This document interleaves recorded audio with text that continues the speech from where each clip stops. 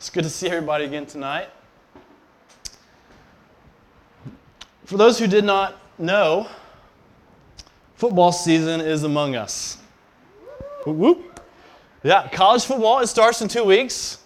The NFL preseason, it's already started. I saw a few advertisements this week. Okay, the first one, it said, Tim McGraw to play free full concert at Raymond James Stadium prior to Buccaneers season opener. Come to find out, it's not actually free, because at the bottom of it, it says, ticket costs $45. Right? Well, the other article that I was talking about, it said this free concert is part of the NFL Fantennial celebration commemorating 100 years of NFL football. Well, the problem is, it hasn't been 100 years. The AFL started in August of 1920, and this is year 99, not 100. Right? At the end of the day, it's just marketing. They're just trying to get people in their seats, having a reason to celebrate, right? But there's no doubt about it. Advertising and marketing, it's all around us. I thought this was interesting. The United States alone, in 2019, is projected to spend $300 billion, $200 billion on marketing. The whole world is projected in 2019 to spend $300 billion in marketing. So the United States alone is spending 2/3 of the money on marketing. But what do marketing companies and advertising companies, what do they try to do? Well, essentially they try to convince you that their product will make your life better. Right? This is what they do. Here are a few examples from the top commercials of 2019. I thought these were actually pretty funny. Maybe we'll have to go back and look at them later. So you will look better. How? Why? Because of Tide Pods. That's how. Your life will be easier. Why? Because of the simplicity of Rima, a low-cost, no-frills, Norwegian grocery store. Or, your life can be an adventure. How? Well, by traveling to Australia. That's how. Your life can be stress-free and you can save the world. How? By eating a Kit Kat bar. You don't have to be a strange monster in another culture. How? By using Babbel, a language learning app. You get the idea, right? Advertising and marketing companies play off of what we all do. And we all in some way want to better our life. We're searching for this idea of the good life. Well, we have, as we've seen in the past few weeks in the book of Psalm, there's something the Bible shows us that is far different than what the world is showing us. And advertising and marketing companies are spilling billions of dollars on what David in Psalm 34 is showing us, which is how do we find the good life? David shows us in Psalm 34 God's means for the good life. David has found the good life. And what we'll see in Psalm 34, and this is our big idea for today, that the good life is a life that fears the Lord. The good life is a life that fears the Lord. So we're going to look at this psalm, and we're going to look at some of these running themes that are happening in Psalm 34. And these three themes that we'll see today are this: remember our fears, know the fear of the Lord, teach the fear of the Lord, and remember, know, and teach. Right, that's it. Remember, know, and teach. And it's all surrounded around this idea of fearing the Lord. And I want to read through this entire psalm, but before we do that, I want to point out a few things that just are helpful in knowing this psalm. This psalm is actually an acrostic poem. So, if you think of the Hebrew alphabet, there's 22 letters in the Hebrew alphabet, and so it's walking through. A lot of times kids will do these acrostic poems at Thanksgiving. It's like they write out your name, write your name up and down, and then write the things you're thankful for. It's really just a tool that helps us to remember. All that to say, like, David did this acrostic poem so that he would help us remember. This psalm, he wants us to remember. This is a psalm of praise. David is excited in this psalm, as we'll see. He's giddy. He's overwhelmed almost. But something that's really interesting about this psalm, and if you look at the heading of the psalm in your Bibles, this is what it says. It says, of David, when he changed his behavior before Abimelech, so that he drove him out and he went away. Well, the past several weeks, we've had a few reasons to believe that some of these psalms that we've looked at have interacted with other stories, particular stories in David's life. Well, this one just comes out and just tells us. Like, it just tells us this happened at this time, right? David was overwhelmed with excitement because of this particular experience. He was having a mountaintop experience in this instance. It was like he just won the lottery almost, and he was shocked. He was excited. He was in disbelief. And he writes this psalm as a response. We have to wonder, what in the world was this event? Well, we know if we look back in 1 Samuel 21, it's this really funny story that kind of happens. So, David's running from Saul. You know, we just know before, leading up to this, he's running from Saul. Saul was jealous. They were singing about David. They weren't singing about Saul, right? Everyone was kind of cheering for David. No one was cheering for Saul. And so David was fleeing. He was running. He was seeking refuge. And then in 1 Samuel 21, David finds himself in this little pickle, okay? He finds himself in the confines of the king of Gath, which is also known as Abimelech. And this king was like, hey, isn't this David? This is David. This is the guy that Saul has been chasing after. And at this point, when this happened, David, he was trapped. He knew he was in trouble. But what did David do? He kind of went Jack Bauer on him a little bit, you know? Or maybe, I'll let you be the judge. This is what happened. David disguised himself. He pretended to be crazy, okay? It says there's spittle running down his face. He was acting like a madman, a crazy person. And then he was scribbling all over the walls. I mean, he was just acting like a crazy person. He was out. This is what they said. They said he is out of his mind. So they let him go. That's what happens. And then he couldn't believe that this happens. And then he comes out and he writes Psalm 34. Right? He got away by acting like a crazy person. So all that being said, let's read Psalm 34. That's kind of what happens up to this point. This is what it says. I will bless the Lord at all times. His praise shall continually be in my mouth. My soul makes its boast in the Lord. Let the humble hear and be glad. Oh, magnify the Lord with me, and let us exalt his name together. He says, I sought the Lord, and he answered me, and delivered me from all my fears. Those who look to him are radiant, and their faces shall never be ashamed. This poor man cried, and the Lord heard him, and saved him out of his troubles. The angel of the Lord encamps around those who fear him, and delivers them. Oh, taste and see that the Lord is good. Blessed is the man who takes refuge in him. Oh, fear the Lord, you his saints, for those who fear him have no lack. The young lion suffers want and hunger, but those who seek the Lord lack no good thing. Come, O children, listen to me. I will teach you the fear of the Lord. What man is there who desires life and loves many days, and that he may see good? Keep your tongue from evil and your lips from speaking deceit. Turn away from the evil and do good. Seek peace and pursue it. The eyes of the Lord are towards the righteous, and his ears towards their cry. The face of the Lord is against those who do evil, to cut off the memory of them from the earth. When the righteous cry for help, the Lord hears and delivers them out of all their trouble. The Lord is near to the brokenhearted and saves the crushed in spirit. Many are the afflictions of the righteous, but the Lord delivers him out of them all. He keeps all his bones, not one of them is broken. Affliction will slay the wicked, for those who hate the righteous will be condemned. The Lord redeems the life of his servants. None of those who take refuge in him will be condemned. So imagine David getting out of this crazy situation. He's acting like a crazy person. It's led him directly into praise. And he says in verse 3, he says in the first 3 verses, he says, I will bless the Lord in verse 1. It's like an absolute blessing. Like, I will bless the Lord. It's like there's a certainty to it. At all times, I will bless the Lord. And then he says, my boast is in the Lord. Magnify the Lord. Exalt your name. You see, David, he's having this mountaintop experience, but it's in the context of a challenging circumstance. He's looking back at his life. He's remembering his fears and how God has delivered him specifically. And the first thing I want to see you today is that we should remember our fears, but specifically when God delivers us from our fears. David is reflecting on a past difficulty. He's looking back on how God has worked in his life. Look what he said in verse 4. He said, I sought the Lord, and he answered me and delivered me from all my fears. And then down in verse 6, he said, this poor man cried out, and the Lord heard him and saved him out of all his troubles. Without a doubt, he's remembering what God has done, how God has helped him, right? How God has answered him, specifically with the past, like with his fears and his troubles. Just think about us for a moment. Think about our fears, right? Your fears, my fears, all of our fears, and coming here to Tampa specifically. But let's not forget what God has done. Right? One of my greatest fears in Tampa and coming down here was building a team. What if nobody comes?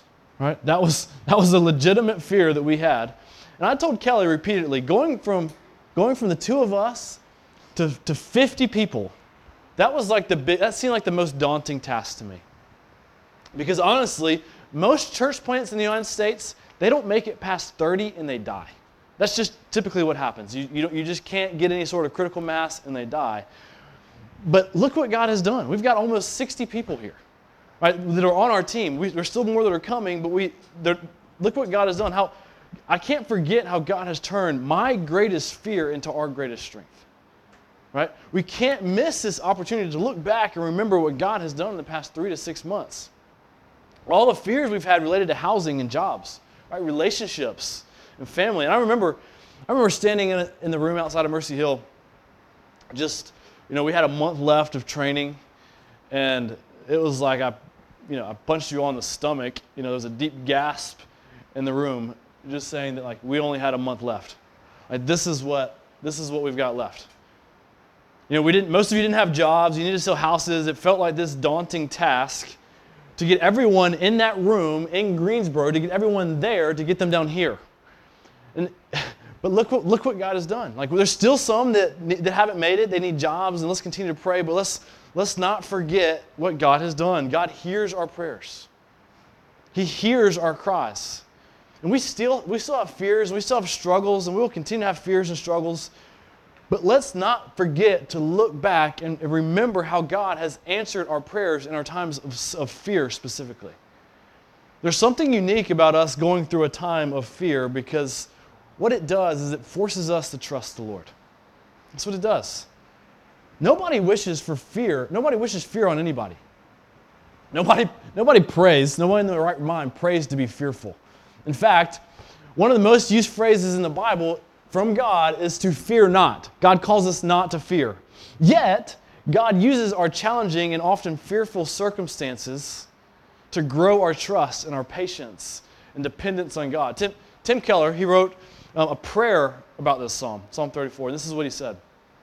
He said, "Lord, it is not exactly right to thank you for my sorrows, for you did not create a world filled with evil, and my grief causes you grief. And yet I do thank you for the many riches I have found in these dark minds, patience and courage and self-understanding, and most of all, your love and presence." Amen. See, there's this beautiful tension where God did not create us to fear. He didn't create us to be sorrowful, but yet He grows us and He strengthens us in the midst of it. And He delivers us through it. And when we look back and we remember and rejoice, because remembering what God has done reminds us that we can trust the Lord, and it fuels us to rejoice in the Lord. Because God continually calls His people to trust Him.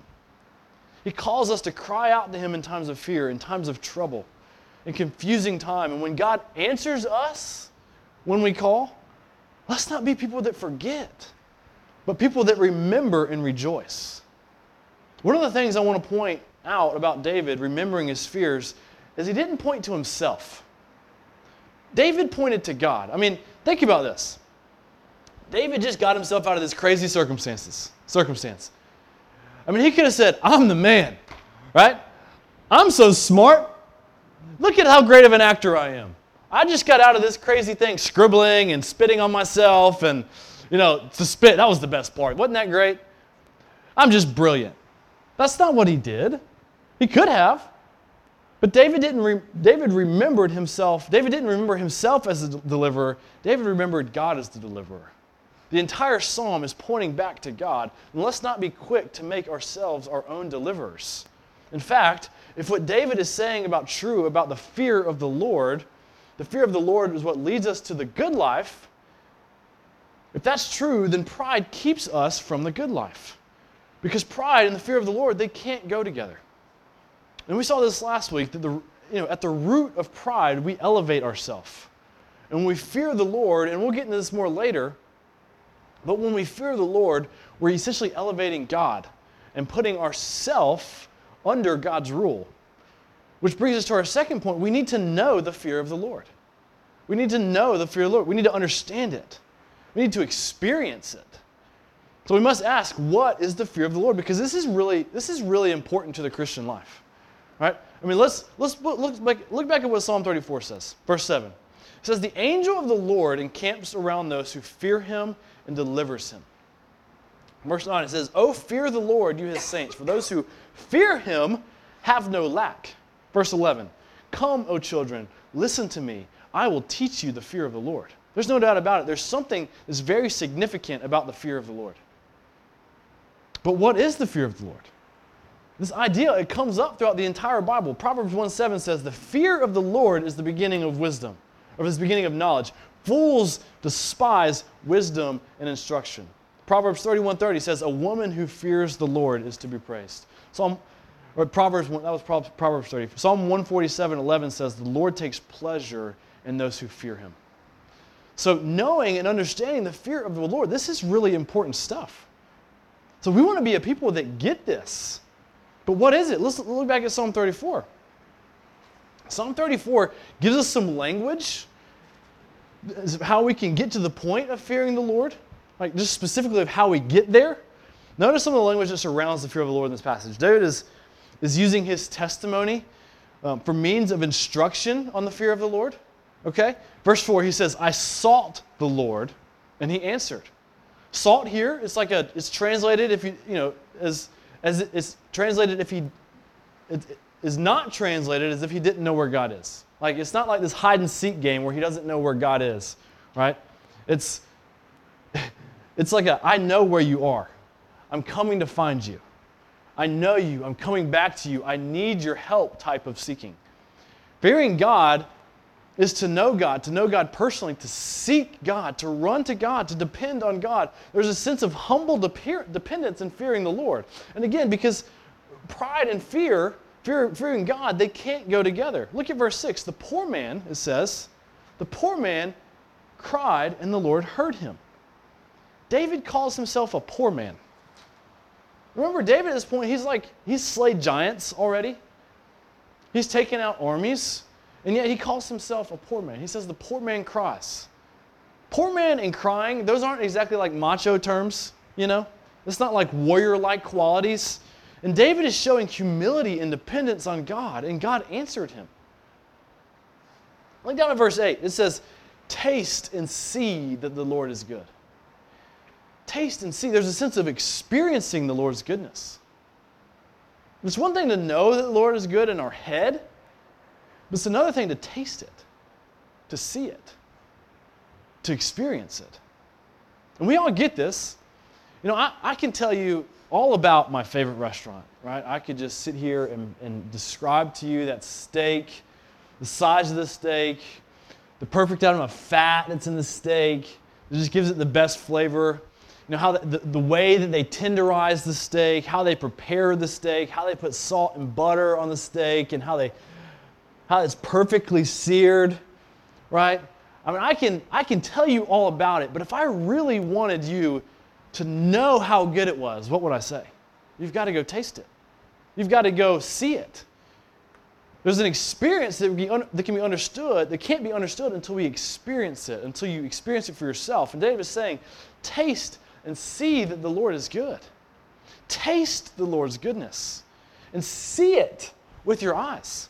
Taste the goodness of His Word and being in the presence of God in prayer, to slow down and delight in God and to know the joy that comes in singing in God's goodness, to feel the warmth of God, to know God is not just to understand the Bible, to be able to list the character of God, a list of doctrines and attributes of God. And don't hear me wrong here. I want to be overly clear.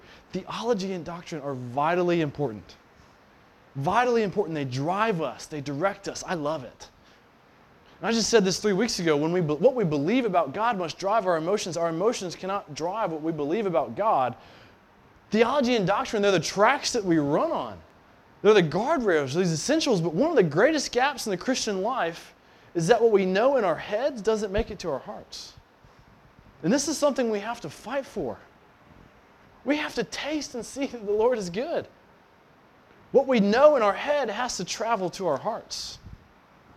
There's two extremes on this spectrum. There's two dangers that we can lean towards. On one side of the spectrum, the danger is to be like a mindless Christian, to have like an anemic Christianity that says like we love God, but we don't love God with our mind. And on this side of the spectrum, the tendency is to search for an emotional experience, to search for the warm and fuzzies. There's a tendency to run or ignore any sort of theology or doctrine because it feels stale and rigid. And if the feeling isn't there, the danger is to think God must not be there. In a sense, emotions are driving what we believe. And on the other side of the spectrum, it's like a hard-hearted Bible thumper. To know the Bible front and back, to know theology and doctrine with our heads, but yet what's in our heads doesn't affect our hearts. We love God with our mind, but we don't love God with all of our heart and soul. We can tell you exactly how to cook the steak, where it came from. We can tell you what the cow ate, the type of grass that it ate, the brand of butter and the coarseness of the salt, but they've never tasted it. And these are two extremes, and we want to find that middle ground. We want to have both. We want to love God with our mind. We want to study God in His Word, to know Him with our head, but we also want to know Him with our heart and our soul. So that we can experience the goodness of God. We want to taste it and see it.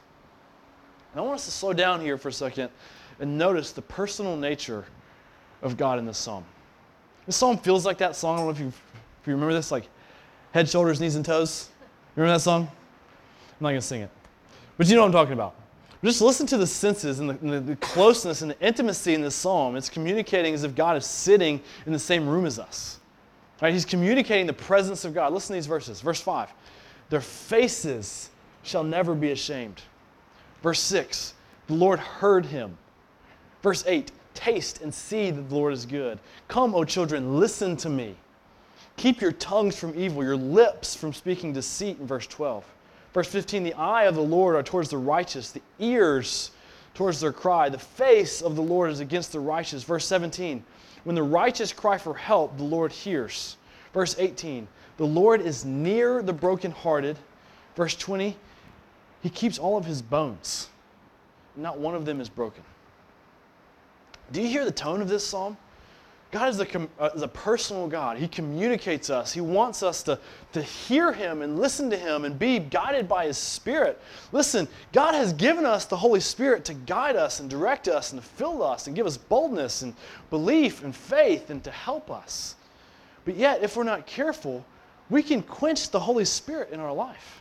Because Paul in 1 Thessalonians 5:19, it says, don't quench the Holy Spirit. That's what he said. Paul said, don't quench the Holy Spirit. It's something that we can squelch out in our life. It's not to lose it, but almost to ignore it. And I pray that we will be a people that are sensitive to the Holy Spirit in our life, that are guided by His Spirit. Because God is a personal God. His Spirit fills us and guides us. And this is essential to understanding the fear of the Lord. Paul says in Ephesians 5, he says to be filled with the Spirit. There are at least 10 references in the book of Acts saying, full of the Holy Spirit, or they are filled with the Holy Spirit. When we taste the Lord's goodness, it's similar to being filled with the Holy Spirit. When we're filled with the Spirit, we see evidence of what the Spirit does in our life. The Spirit helps us to fight sin, to have great faith and great hope, to great trust. The Spirit illuminates our minds to give us love and joy and peace and patience and kindness and gentleness and self-control. The Spirit gives us gifts that we may not have had before. When the Spirit is working in our life, we can taste and see that the Lord is good. When you see victory in sin, taste and see that the Lord is good. When your faith is strengthened in a difficult time, taste and see that the Lord is good. When we see God working in our lives, we need to taste and see that the Lord is good. Listen, because of the gospel, because of what Jesus did on the cross, we have access to the Spirit of God. In essence, we have a massive, delicious steak sitting in front of us at all times. Jesus has served it to us. He's put it in front of us, and we can see it, and we can taste it, and it's to be enjoyed. But let's not be fooled. Regardless of whether we can taste it and see us, Jesus is still sitting at the table with us. We're still in His watching care, but He gives us a gift to enjoy under His watching care. The Holy Spirit is God's means for us to taste that the Lord is good.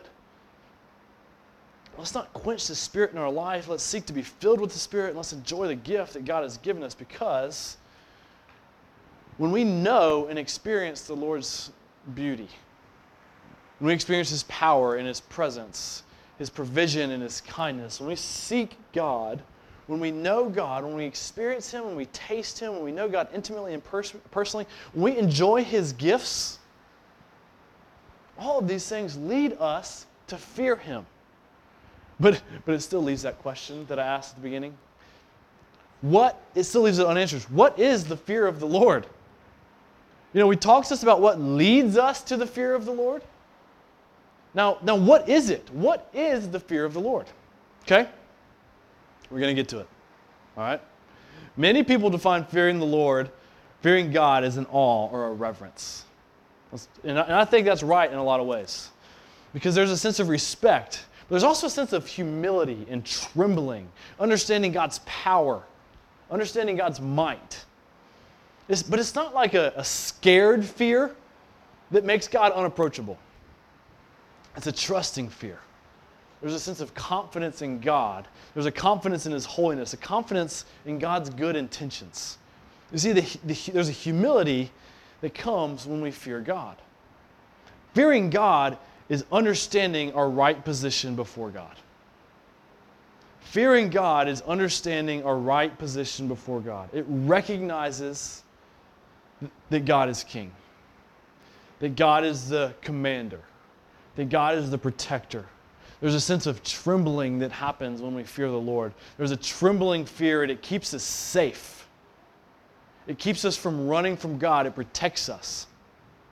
Before moving to Tampa, we would go to the lake, Kelly's parents' lake house, and we put an unmistakable fear of swimming in lakes here in Florida. Just like unmistakable. The lakes in North Carolina, they're okay to swim in, but not in Florida, right? Not so much. We would tell our kids this. They're like toddler-eating monsters in these Florida, in the lakes there. You don't swim in the lakes, right? They will see you and they will eat you. Like, that's what they will do. They will eat you. We put a fear in them. So now, every time we drive by water, my son, he's like, Daddy, is there a lake in that water? I mean, is there an alligator in that water? I'm like, yes, son, sure is. He's like, oh, okay.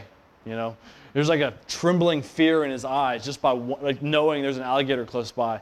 But see, what happens when I talk about this in this illustration, we equate the fear of God with fearing the alligator. It's a scared fear. But the reality is, the more important fear is that he fears my instruction, my guidance, that they listen to it and they respect it because it protects them. Right?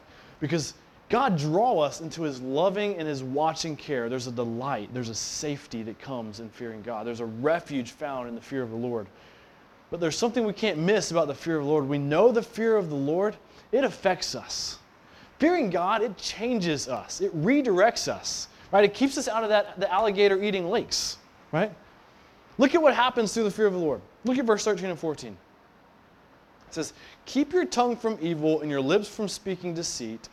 Turn away from evil and do good. Seek peace and pursue it.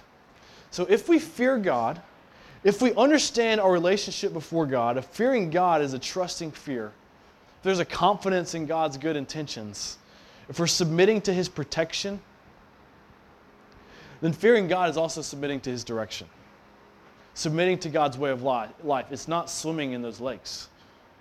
Using the language from verse 13 and 14, keeping our tongue from evil, running from evil, not being deceitful, doing good, seeking and pursuing peace. This is an outcome of the life that fears the Lord. It's the fruit on the tree. When a plant is planted in good soil, when it's watered, when it's taken care of, it produces good fruit. So understanding our relationship to God, understanding the fear of the Lord, tasting and seeing that the Lord is good, that's the good soil. That's where we want to be. When we look at our life, if we look at the fruit of our life, the way we treat others, the way we speak to others, the health of our marriage, right? When we look at that, we have to look, that's the fruit that is coming out. And we can't try to staple good fruit on a bad tree, right? We just can't do it. To make a fruit tree healthy, you work on the roots. We put it in good soil. We water it. We fertilize it. We seek to taste and see that the Lord is good. We seek the Lord. We cry out in humble dependence. We say to God, God, I'm a poor man. We swallow our pride. We tremble at the Lord's presence. And we seek shelter in His loving care. But look back at verses 15 to 22 because there's a little bit of a problem here. It says, the eyes of the Lord are towards the righteous, and His ears towards their cry. The face of the Lord is against those who do evil, to cut off the memory of them from the earth. When the righteous cry for help, the Lord hears and delivers them out of their troubles. The Lord is near to the brokenhearted and saves the crushed in spirit. Many are the afflictions of the righteous, but the Lord delivers him out of them all. He keeps all his bones, and not one of them is broken. Affliction will slay the wicked, and those who hate the righteous will be condemned. The Lord redeems the life of His servants. None of those who take refuge in Him will be condemned. The problem is, God is only for the righteous. The face of the Lord is against those who do evil, which we saw in verse 16. Verse 17, the Lord delivers the righteous out of the trouble. The Lord delivers them from the many afflictions. Verse 19.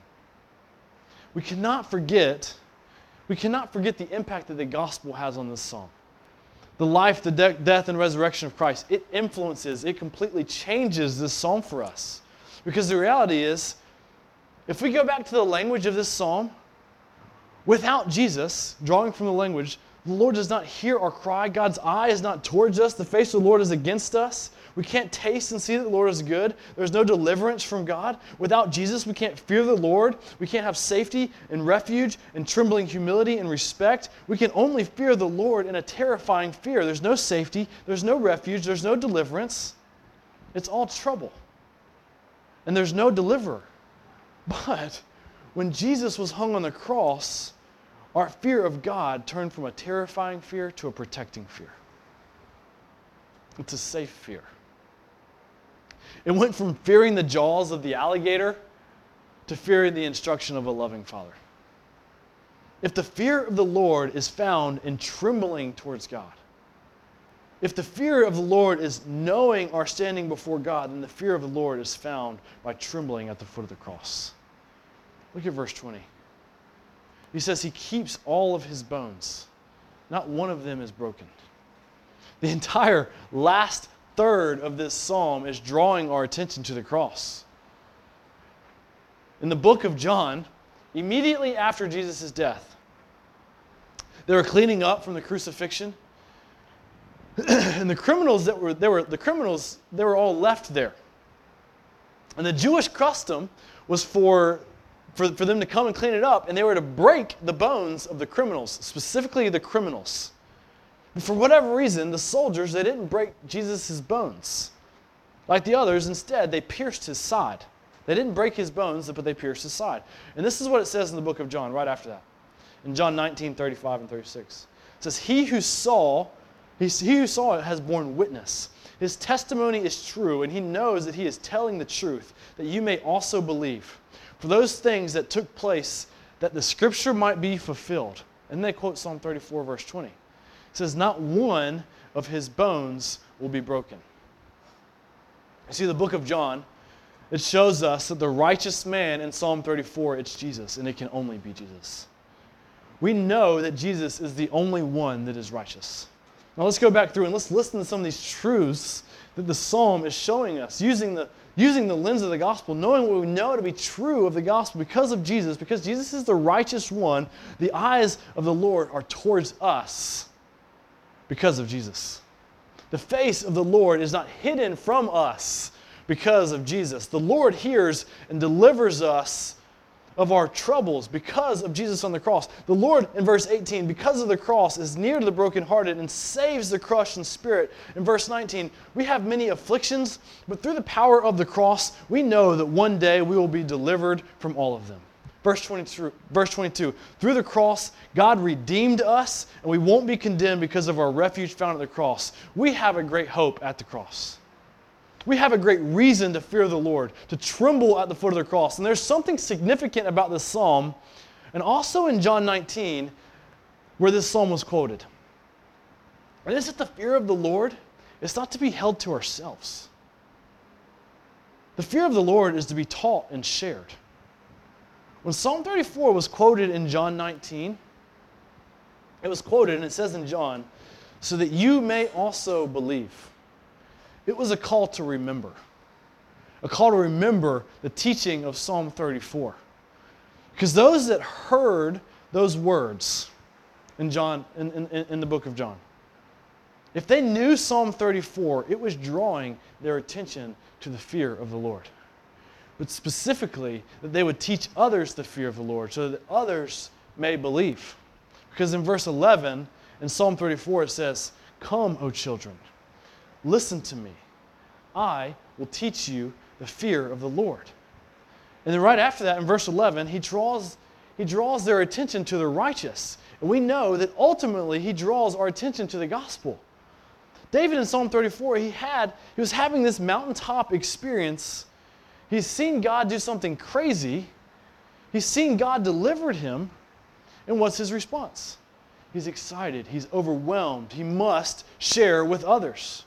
Now I just imagine David running around saying, listen to this. Listen to what God has done in my life.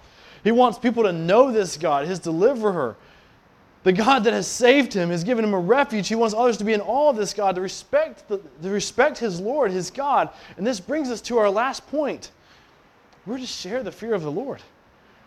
If we have encountered God, if we have tasted that the Lord is good, if we have fully known and understood the fear of the Lord, our response should be a giddy, overwhelmed, and ecstatic and excitement to share with others what God has done. Paul in 2 Corinthians 5:11, he says, knowing the fear of the Lord, we persuade others. And then in Acts 9:31, it says, so the church throughout all Judea and Galilee and Samaria had peace and was being built up. And this is what it says, and walking in the fear of the Lord and in the comfort of the Holy Spirit, it multiplied. There's no doubt about it. Walking in the fear of the Lord fuels us for evangelism. They're connected. They're related. Walking in the fear of the Lord, it changes us. When we delight in the Lord, we want others to delight in the Lord. If David was overwhelmed by being released from the hand of an earthly enemy, we should be overwhelmed by the release of an eternal enemy. We should be overwhelmed by the nearness of God. We have a refuge in Christ. Verse 10 says, in Psalm 34:10, it says, those who seek the Lord lack no good thing. We have everything we need in Christ, everything. Everything. Jesus completes us. Jesus satisfies us. We need nothing else. Nothing. Verse 5 says, those who look to him are radiant. How cool is that? Those who look to him are radiant. Like, Jesus radiates us. Like, we emit a glow, so to speak. We emit a light. When we find satisfaction in Christ, when we taste his goodness and when we know that this world has nothing better to offer, we look different to the world. Our lives radiate. The gospel fuels us to live a life on mission. I've been saying this all summer. Mission is an act of worship. It's an overflow of our life. When we taste and see that the Lord is good, we want others to taste it too. Living on mission is a response to what God has done in the gospel. We're praying for a movement. We're praying for lives to be transformed by the gospel. We're begging for God to use us to see the gospel go to the ends of the earth.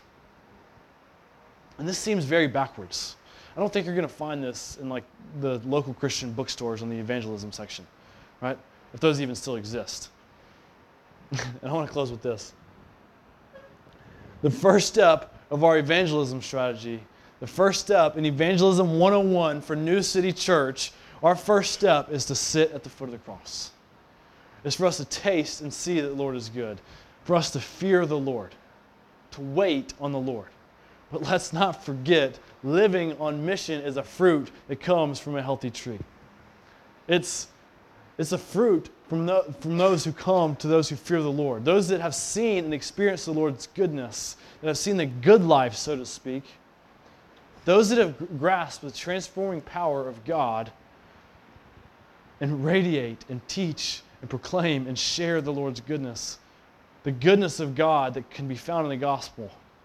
Right? May we be a people that fear the Lord, so that those around us may fully know and experience Jesus, so that they may find the good life that's found in fearing the Lord. Let's pray. Father, we love you. We need you. We need your presence. We need you to be with us. Father, we pray that we would be a people that fear the Lord, that fear you and that want to taste and that can taste and see that the Lord is good. Father, be with us. Fill this place. We ask this all in Jesus' name. Amen.